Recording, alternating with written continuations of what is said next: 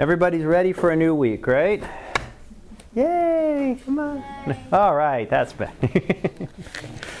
Okay. Got a homework for you. Due next. Remember, 2 weeks. I give them to you early because I know you're just going to put them away and ignore them anyway for a week. I probably should have given you the day before or 2 days before. But this way, for the few that jump ahead. The second one's due 11:30. Second one, I'm sorry? The second one? Second one is due tonight, yes. Now this one I have due the 30th. There is quite a good possibility that will not be the due date, that it will be a little later than that. But I figured it was better to put it earlier and extend it than to try to get you to turn it in early. So I didn't think that would work too well. So you don't want it now? I can take it any time. I mean, if you're done with it, I can take it if you have until this evening to turn it in. So homework 2 is due today. If you've got it now, I can take it after class. If not, you can email it to me as long as you get it before, well, not 11:30 midnight, as long as it's before midnight. So as long as it's dated today in the email, I'll take it. So don't wait to try to send it at 11:59 because then it clicks over to 12 and then it's late. So, but if you still need to finish working on it, or if you've got questions you want to ask on it after class, I can certainly help you with that. Quiz number 2 is still up and is on chapters 2 and 3. And I have it scheduled to be available through tomorrow. I may push that off one more day for your class because we're not done with chapter 3 yet. And I don't know if I'll fully finish chapter 3 today. I've got like 20 slides to go through, and I got through 10 last time. So, but of course, this material goes a little quicker on this half of this chapter. So we'll see. But probably I might give you through Wednesday just if you want to hear the rest of what I have to say about the material. If you've already taken it, of course, you could be done and taken it. I didn't even look. So people could have taken it and been done with it. But I'll probably extend that. I'll let you know at the end of class for sure, but probably extend that one more day for your class. First article review is due Friday. Yay, everything's coming due at once, I know. So if you have that, you can turn that in again, the same as you turn in the homework. If you want to email it to me, you can email it as an attachment to me. That's just fine. Or you can turn it in class on Friday. So it's up to you. As long as I get it by, again, the end of the day Friday, it's fine. And then the first iTunes quiz will be available later today. It's not active yet. I'm almost done with it. So I'll activate that probably sometime early afternoon. It'll be ready. And you'll have the week to do that through Sunday. So you'll have time to do that. That is based on the pictures from the beginning of class through last Friday. It won't include anything on the picture we're going to talk about today or on any of the pictures from this weekend. It'll only go from the 22nd of August through the 16th of September. And then homework 3, again, for now it's due September 30th, depending on where I get, because if you'll notice, the telescopes one is the one that's due, and I've gotten through most of that information for you already, at least the part for the homework. But this starts with the next set of chapters, and actually has the next 2, well, actually it's on the next 6 chapters, because our next unit is 5 chapters long, but we're going to breeze through it. It's the unit on the planets. So this chapters 4, 5, 6, 7, and 8 are all on the planets. And that's not what this course is about, but we're supposed to give you a brief overview. So I take about 1 week's worth and condense 5 chapters that I'd normally take 5 weeks on and do them in 1 week. So you'll see when I put the slides up that they're very condensed and there's little hit and miss stuff on it. I mean, I'm just picking little bits and pieces to give you a quick overview. So when it comes to reading, I don't expect you to read all those chapters. I don't expect you to read 5 chapters in the week. I would rather you look at what I give you on the PowerPoints and maybe review those sections of the chapters. So that you're not stuck trying to read 5 chapters in a week. But that's coming up. So homework 3, again, for now due the 30th. I'll keep you updated on that. That could change depending on how far I get. If I'm not getting through this by next Monday, I'll let you know. If we're not getting far enough where I think we're going to have talked about the sun before then I'll probably extend that and give you an extra day or into the next week. But question?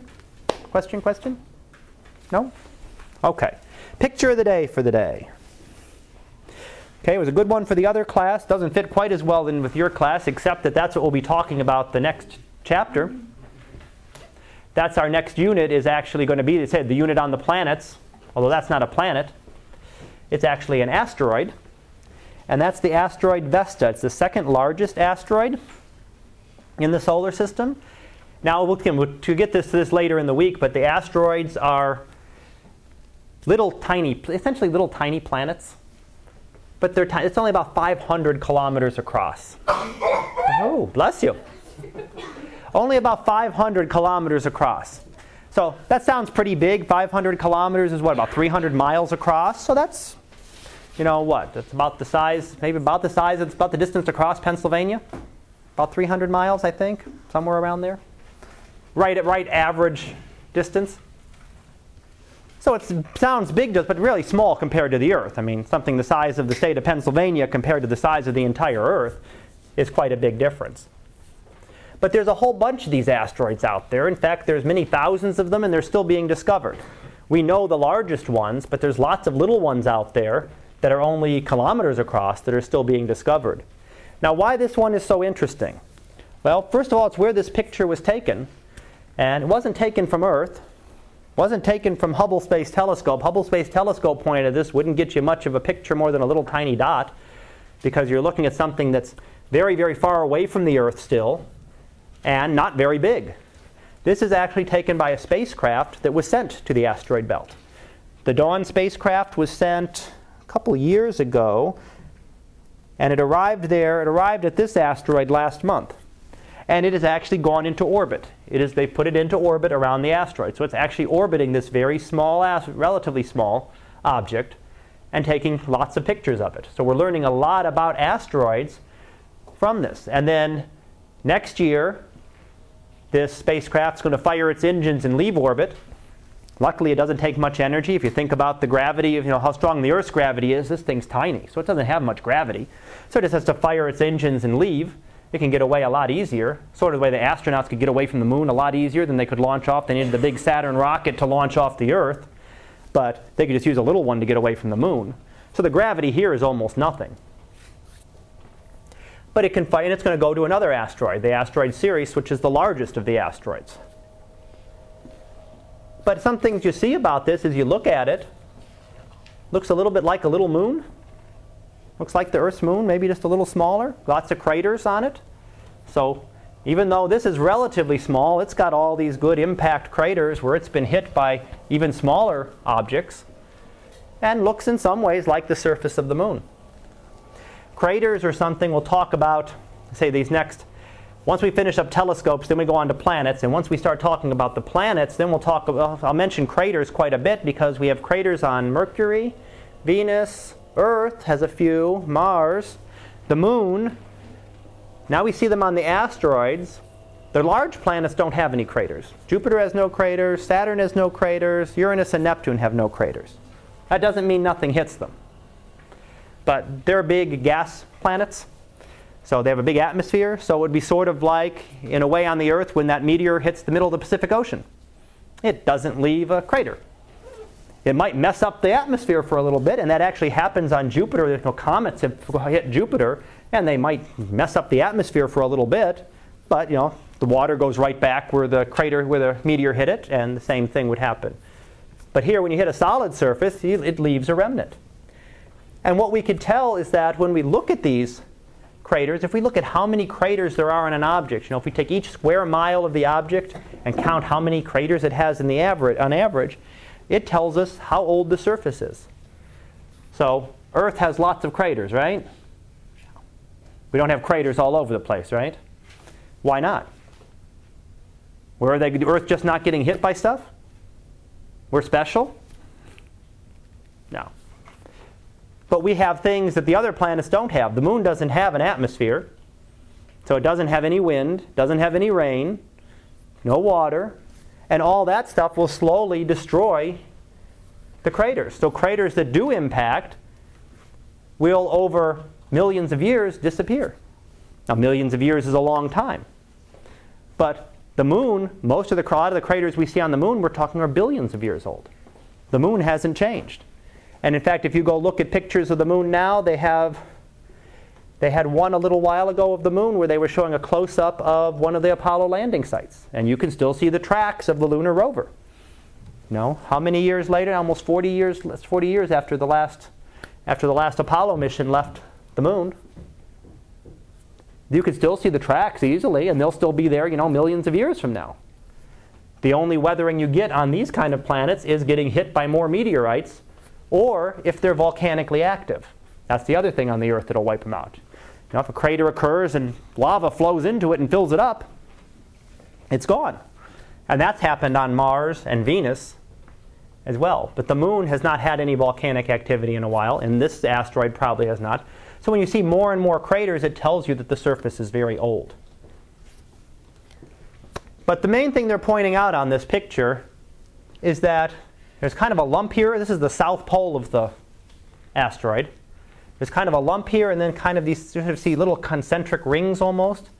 And what they're thinking again, this picture was taken in the last week probably, is that maybe something hit this at the south pole in sort of a really good size meteor, close to not quite as big as this, but still a good sized one, hit it and sort of formed almost a splash in the surface. So it smashed into it and deformed the surface. And we'll see that a little bit when we look at some of the other planets and impacts on them. But that's what we're pointing out here. Okay. Questions? No questions? All right, let's go on to talk a little. We pretty much did optical telescopes pretty well last time. And we looked at the detectors, and I talked a little bit about the CCDs the last time. So this is the new instrument. This is the current, I shouldn't say new now. It's been in use now for probably about 30 years, 25, 30 years in astronomy. And they've gotten, the quality is improved and everything, so they're much easier to use for astronomy as compared to they used to be. But it's called the charge-coupled device, and it's just the same type of thing that you use in a digital camera or camcorder or anything else that takes a picture, to take a picture. And it's just a whole bunch of light-sensitive cells. Here's the grid. That's what it would look like. Zoomed up, that's 1 millimeter wide. So that's 1 millimeter, depending on how much resolution you're looking for on it. And all it does is a whole bunch of light-sensitive cells. So if a photon hits it, if a light hits it, it counts that. And the more photons you get in each little section, then the brighter your image will be. So you might get a little digital readout like this, which would transform into a picture of this kind. So that's all it's doing. All it's doing is counting the photons. Now, the other thing we have used is photographic plates. A photographic plate is just a piece of film, but instead of the emulsion being put on the film, it's put on a piece of glass. And again, those were nice for some things. They took big, wide area pictures of the sky, which was really nice. But they're also a lot easier to break. If you fall down with your stack of plates as you're going to develop them, you just lost your whole night's worth of observing. Nowadays, everything, of course, is digital, so you can have it backed up 13 different times before your night's even done. Now, the other thing that they use is image processing. So we can use our knowledge of the Earth's atmosphere and the telescope to turn different observations and actually look and process them to get more detail. So if we know how usually things get smeared out by the atmosphere. Earth's atmosphere is turbulent, makes stars twinkle. So if you look at a star through there, stars seem to twinkle a little bit. They change and all that is the star changing its position because the light's coming through the atmosphere. And especially on those, hot, sticky nights when the atmosphere is real thick and heavy, they twinkle a lot more. And they twinkle a lot less on those real cold winter night. But that's when nobody wants to go out anyway and look at the stars. But if you know what's going on with the atmosphere, you can actually process. And where here you might have seen one big object and two little ones. Well, there they are again, but we're starting to see more detail and more. And depending on as you go, you can actually get much better resolution. So computer processing is used as well. But it requires a lot of work. You can't the information, you have to know something else about how the atmosphere was blurring it to kind of work backwards. And that's one of the advantages that the Hubble telescope has, which is that it's up above the atmosphere. It's not a great telescope because it's an unusually large telescope. It's about 2.4 meters across. It's a good medium-sized astronomical telescope. Professional astronomical telescope. You're not going to go out and buy one. Not unless you got a few millions of dollars to spend on a mirror. But for an astronomical telescope, it's middle-sized. I mean, we have some that we use that are 1 meter and 2 meters, and that's about 2.5 meters. And there's others that are now 5 and 10 and 12 and 15. They're getting bigger and bigger. So it's not a very big telescope, but it's up above the atmosphere. So it can observe without having to look through the Earth's turbulent atmosphere. So we get much better detail on it. And it's been up there for 20 years now, and it's already surpassed what its life was supposed to be. I think it was about 15 years was originally projected. So NASA's had some very good luck with some of their items lasting a lot longer than they were supposed to. So here we're already 5-6 years beyond what we were supposed to last. The Mars rover that we've looked at pictures from was only supposed to last a short time, and one's gone, but the other one's still going there. And when the Voyager spacecraft in the 70s were launched, they were only supposed to go to Jupiter and Saturn, and they were able to get them out to Uranus, the one out to Uranus and Neptune as well. So they've been able to make some very good things. But this one, the other nice thing about it being up in space, the atmosphere not only distorts everything, but it brightens everything. So right now, an optical telescope doesn't do you much good to look at the stars. If I want to take an optical telescope and look for stars right now, I'm not going to have too much luck. Hubble Space Telescope isn't constrained by that. It can't point a certain distance away from the sun because that will damage its instrumentation, but it's pretty much free to observe 24 hours a day. So we can look at stuff now. We can look at stuff 8 hours from now, 16 hours from now, 20. We can look at it all the time. The only thing you're constrained at is to how close to the sun you look, because you don't want to look too close to the sun with the instruments because you can damage it. And that sort of comes into, we'll talk about in a little bit, we'll talk about radio telescopes. Radio telescopes have the same advantage. Radio telescopes can observe right now. In fact, there are radio telescopes that are observing objects right now. Because the sky is real bright in visible light, but in radio waves it's dark. So for radio waves, it's quite dark outside right now. As long as you don't look too close to the sun. Even radio telescopes have that issue. The sun does emit radio waves. And we'll come back to that in a little bit. But the Hubble Space Telescope has a number of different instruments in it. It has an instrument package down at the back. This is the sun shield on it.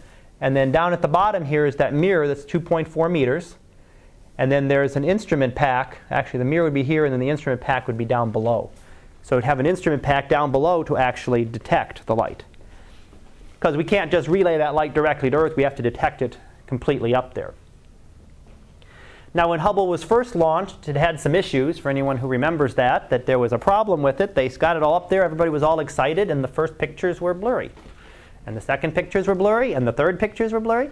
And they eventually had to backtrack and found out that the mirror had been ground just very slightly, and we're talking, millimeters or less than millimeters off of the proper shape. So it was focusing everything quite a little bit off. So it blurred out everything. It wasn't getting any better resolution than you got on the ground with the atmosphere blurring it, because the mirror of the telescope was blurring everything. So what we had to do was send up a little pair of glasses, essentially, or one glass, a monocle to have it, to fix the telescope. But we knew when you know exactly what's wrong with it, and fortunately we had the shuttle to go up there and take it and put the correction in, and now it works just fine. And it's been going fine for, say 20 years, right? 20 years now. And here's an example of the detail, and you can see how you're looking in so much more detail there. This, for example, is a real good Earth-based telescope. That's not a bad image of a galaxy. That's a pretty nice image of a galaxy. But if you look at the detail that Hubble is able to see in it, you can see when you're looking even in just the center of that galaxy. Now Hubble's zooming in on the center that we can't do here. That's overloaded, too bright. Hubble's zooming in on the little bit at the center there, and seeing all that detail in the center that gets all washed out on Earth because of the atmosphere. Now, that's been fixed a little bit on Earth. We've gotten a lot more technology that is able to actually adapt the telescopes and take into account the atmosphere. So we can actually now do really good on Earth. But you can see the amount of detail is different. Again, here you're looking at this little core of the galaxy that was all just washed out here in this image. So look at the powers of a telescope. What do telescopes do? Well, there's three things you might want a telescope to do, or that a telescope can do. They have three what we call powers. The first is light gathering power.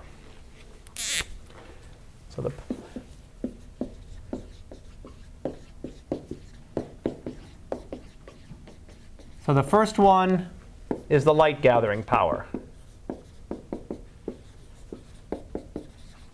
How much light a telescope can gather. And that's one that astronomers really want. They want to get as much light as they can. Astronomers are always looking at faint objects. You know, there are solar astronomers, but most astronomers don't want to just take pictures of the sun. You know, Jupiter, Venus, things that are relatively bright. The Andromeda Galaxy, it's a relatively bright galaxy, but when we're looking at it, we're looking for the faint parts of it. So we want the most light we can because we want to look at all of those distant stars, all those distant galaxies. That's what we're trying to take a picture of. Now the example shown here is the brightness of an image, and the only change between these two images of the same galaxy. And you can see there's a big difference, right? Here you've got you can see a galaxy, there's a blob there, but you can see a lot more detail in this galaxy in this one. The only difference is the telescope is twice as big. So if you're looking at one with a 6-inch telescope and one with a 12-inch telescope. So if you're looking to buy a telescope, you want to get the biggest one you can possibly afford. Again, the price also goes up as you go to the bigger telescopes. But you want to get the biggest telescope you can afford because you're going to collect the most light. The light gathering power depends on the square of the diameter. Square of the radius, either way.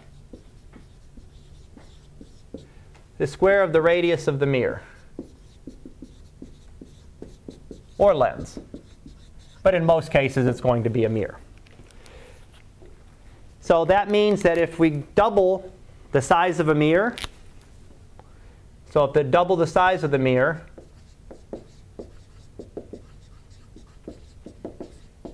means 4 times the light gathering power. LGP, light gathering power, so I don't have to write it all out again. So if we double the size of a mirror, we're going to get 4 times the light gathering power. Sort of like gravity. It's a square law. Although this one is a direct, so it's actually the bigger you make the mirror, the more light you're going to gather. So it should make sense to you. So we want the biggest mirror we can possibly get. So when we go from a 2.4 meter mirror to some of the biggest ones are about 5 times that size now. So we're making the mirror 5 times bigger, we're getting 25 times the light gathering power. So we can see things that are 25 times fainter than we did before. So that gives us a few more magnitudes down the scale, able to see things even fainter. Now, a couple of ways that we do this, because it's been difficult to build big mirror, to make, we just want to make a mirror that's 50 meters across, make a gigantic mirror. It gets real hard to do that because you have to be able to control the mirror. You've got to be able to move it, to steer it where you want to do it. If you've got a mirror 50 meters across, even though I said you can put all the metal you want to support it behind it, it still gets to be heavy to get something that's going to steer it and keep it in the right shape. So there's a lot of things that they're doing now, and one thing they've done is they've made multiple telescopes.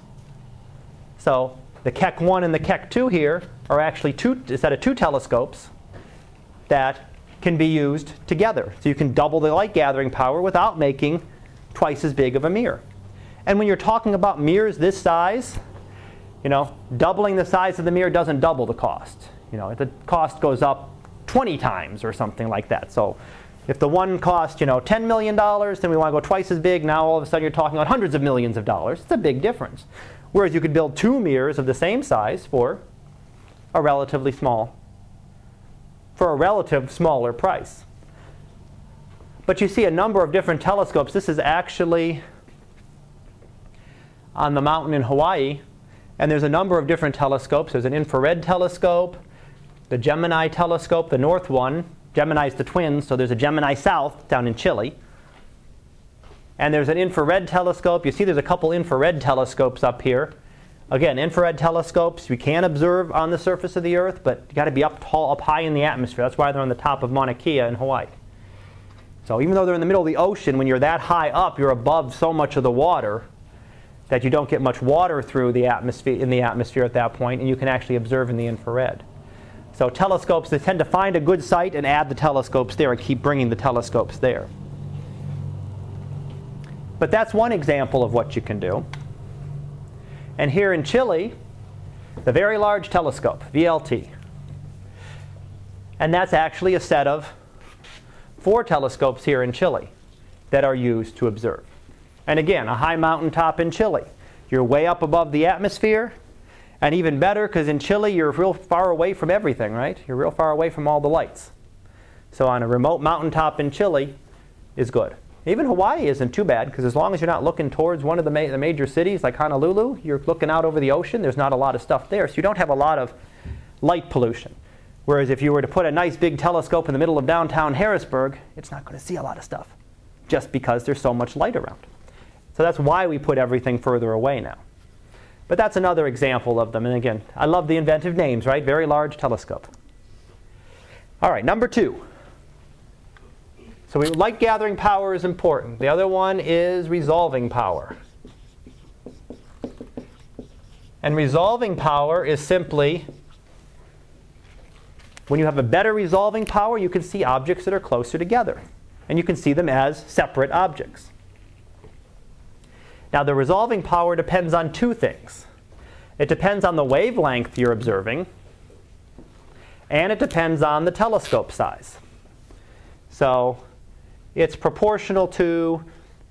inversely proportional to the telescope, so 1 over the radius of the telescope, or the diameter of the telescope. So if I double the size of the telescope, the resolving power is half. But half in resolving power is good. Because resolving power, you want the smallest number you can get.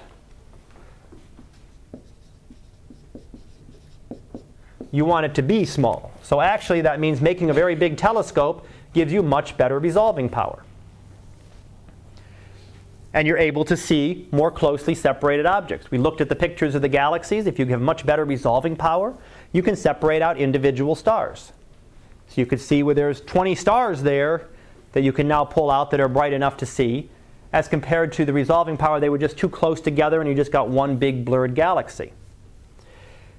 The resolving power of your eyes isn't that good. If you get to go see the Milky Way galaxy, it looks like a big band of light. You see, that's nice in the evening sky right now, but it's also in the middle of Harrisburg, so unless you're out someplace, you're probably not going to see it too good. But you can't see that as stars. But it's actually, if you point a telescope or binoculars at it, you can actually see that there's many thousands of stars there. They're just all blurred together. Your eyes can't resolve them into individual stars. It's all blurred together. So you want the biggest telescope you can in order to get the better light gathering power and the better resolving power. Now the other thing it depends on there is it also depends on the wavelength. Let me write it out for you. Not too many symbols. Wavelength. And that just means the shorter the wavelength, the better resolving power. If you'll see it in the textbook, but the Greek letter lambda is used to do wavelength. That's why I started to write, but that's just what's used to determine the variable for wavelength. So the shorter the wavelength, the better the resolving power. So that means that if you're looking in just visible light and you want to get the best resolving power you can, you're going to do a little bit better in blue light than you are in red light, because red light has a longer wavelength. If you look at the whole electromagnetic spectrum, Radio waves have really, really long wavelengths, so they have a really poor resolving power. We'll come back in another section to talk about that. Because then that means that radio telescopes, they can make them real big to get this light gathering power, but you still got to make them even bigger to get a good resolving power. And that would mean the gamma rays would give you the best resolving power, except they're too high energy. You actually can't focus gamma rays. So there's no way to focus them and actually get an image. We can detect them, but we can't actually focus and bring in, you can't get a picture of what the universe looks like in gamma rays that take an image like you take an image of a galaxy in visible light. But resolving power just comes down to this, and this is the example here. If you're looking through at a wall, and as you have a wave coming in, it spreads out. And if you had two of these, they'd spread out, and you'd have two spread out, and you'd only be able to see when you get down here to your screen. If you had another one up here and it had spread out exactly the same, they'd be all blurred together. You wouldn't be able to separate those as two distinct objects. So you get that fuzziness around it. Whereas if you make them, as you get more and more, you're able to focus it better and better and get a better image on it. So it depends on two things. Resolving power depends on the wavelength and depends inversely on the size of the telescope. So a big telescope does real good for you on light gathering power and real good for you on resolving power. Now how does that change? Here's how we improve the resolution. First one is really, really bad, what we call seeing. Seeing is how the atmosphere looks. So really, really bad seeing, that's what you get from, in the middle of summer when you're real down close to the ocean someplace and the atmosphere is just turbulent all over the place. The number given up at the top is about 10 minutes of arc. So you could see things that are separated by more than 10 minutes of arc. You could see them distinctly, as you can see these two here. The galaxy and this little satellite there. But as you improve the resolution and go to 1 second of arc, getting a little more typical for the Earth, or 5 seconds of arc, you start to see more, you see how you start to see more and more detail. Look at all the stars that you see here that weren't even visible. They're just, they're so blurred out that they're just gone. You can't even see that they're there. And as you get finally down to 1 second of arc, and that's typically what you can do that on the Earth. You can get that with really good instruments. You can get down to 1 second of arc. But that's still blurring. It looks a lot better, but it's still very blurred compared to what you get from the Hubble telescope or what you get from some of these ones that have used what we call adaptive optics and actually can change the shape of their mirror on the go to take into account the motions of the Earth's atmosphere. So what if resolution does is give us a sharper image. So if you're trying to study it and learn something, it's a lot easier to learn something about this than it is to learn about this. And this is an example of what actually happens. So what is happening is that as these light rays from the distant object come through the atmosphere, they get deflected and they get turned this way and that way, and they end up coming all sorts of places. So it might be that, for example, the star is right here at the center of this circle. So maybe that's where the star really is. But because of the atmosphere, one time you see it there, and the next instant it's there, and the next instant it's there, and then it's here and here and here, and it's all over the place, all over this circle. Now you don't see it jumping around, because when you take a picture through the telescope, what do? You leave your camera or exposure open for 5 minutes, 10 minutes, an hour, depending on what you're trying to see. So in that time, this image is jumping all around this whole thing, so when you're done, you end up getting a big disk about an arc second in size. If you could get rid of that, then you just get that point right there. That's what you really want. You want to see it just where it's exactly supposed to be. But you're limited. You can't get rid of you can't just get rid of the atmosphere. You can't make a hole in the atmosphere so you can just point your telescope through it. It doesn't work too well. Things tend to fill back in. And you can only put so many telescopes up above the atmosphere. It's not cheap to put a telescope up into space. But that's what's happening. So all you're doing is you're seeing all these many thousands and thousands over your exposure to blur it out, to blur out the image.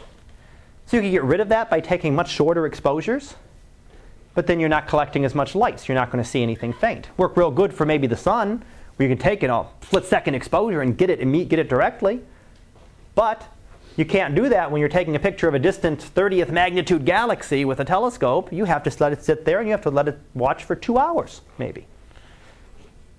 Now you can't keep the atmosphere still for 2 hours. No matter how nice and calm it looks to us, it just doesn't stay still for 2 hours. So this is a problem with telescopes on the Earth, and especially with optical telescopes on the Earth. So what do? We put telescopes on mountaintops. And we saw pictures there. We saw the one on the mountains in Chile. We saw one on Mauna Kea in Hawaii. And especially in the deserts. And that helps. That gets us the desert. The air is usually calmer and less water in it. So if you put them on a high mountaintop, because you're getting above a lot of the atmosphere. You know, if you go up high on a mountain, if you go up high enough, you know, you may need oxygen to be able to breathe. To breathe well. If you get up to one of the higher mountains, you may need oxygen to assist you in breathing just because the air is so much thinner there. It's not good if you're going to go up there and run, but it's good if you're going to go up there and observe with a telescope. So that's one thing that is done, and that's done all the time. The other thing that's done is to put telescopes into space. Hubble Space Telescope is one big example. There's been others too. There is the Webb telescope is supposed to be Hubble's replacement. That is still being planned, but we're not sure where it's going right now. You know, with the budgetary considerations, it may not make it through. It may get slashed. So it's supposed to be a real nice, bigger telescope than Hubble with a lot more features. But whether it's going to actually go or not is still a big question. It's still being planned and worked on, and it's in progress. They have I know they had a whole big mock-up of how it's supposed to look. But whether it will ever get finished is a good question. And the other thing that we use is what we call active optics. You can control the mirrors. And this is where our technology has come a long way, you know, in 50 years. 50 years ago, you had one big mirror was your telescope, and you pointed it where you pointed it and took your picture. Now, we can actually get sometimes thinner telescopes, or sometimes we put them in multiple segments. We looked at one last time that had like 36 different honeycombed segments put into it. And you can adjust each of those individually. So if you know, for example, how they're expanding based on temperature, you can, computer control can automatically change them and keep the best image possible. So you can take something that should look like this, looking through the Earth's atmosphere. There's that whole disk that we looked at before. And if you can take care of adjusting the optics in the telescope, you can actually see all these individual objects in it. So a lot more detail for the astronomers to be able to study and better understand that object.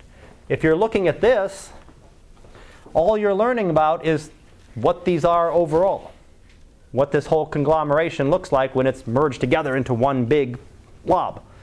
If you can look at each individual star in there, then you can do things like spectroscopy, and you can study each star individually and learn even more about it. The other thing that they do for the atmosphere, and I got to get a picture of that in here. I don't think I have one. No, let me go back one first.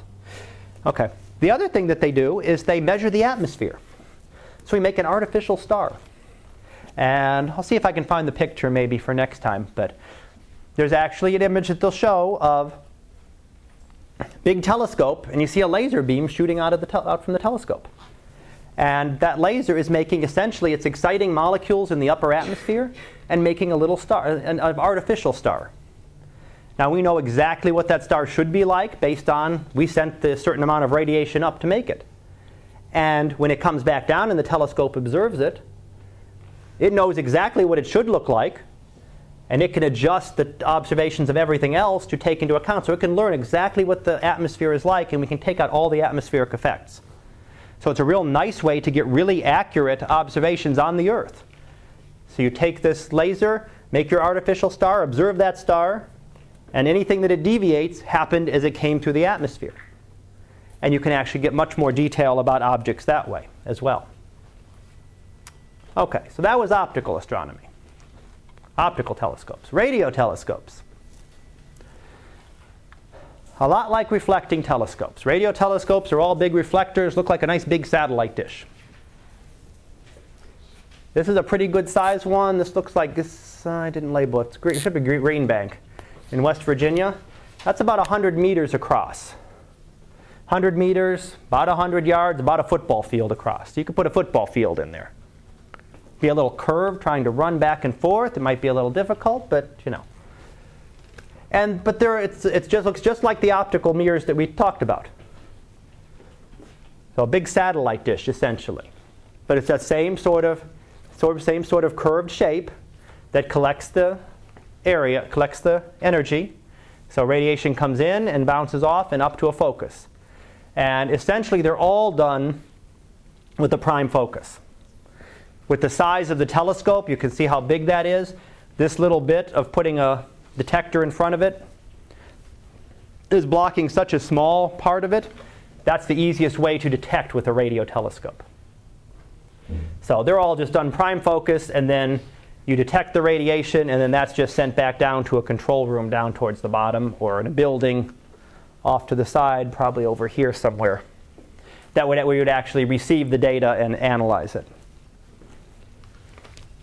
The nice thing is that a radio telescope doesn't have to be as nice and smooth as an optical telescope. Optical telescope has to be almost completely smooth.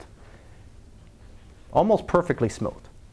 It has to be smooth as the wavelength of light that it's observing. Question? Question? Would you be able to pick up a TV signal on that? Probably would, but it would probably overwhelm the sensitive instruments because it would be too strong. Oh, okay.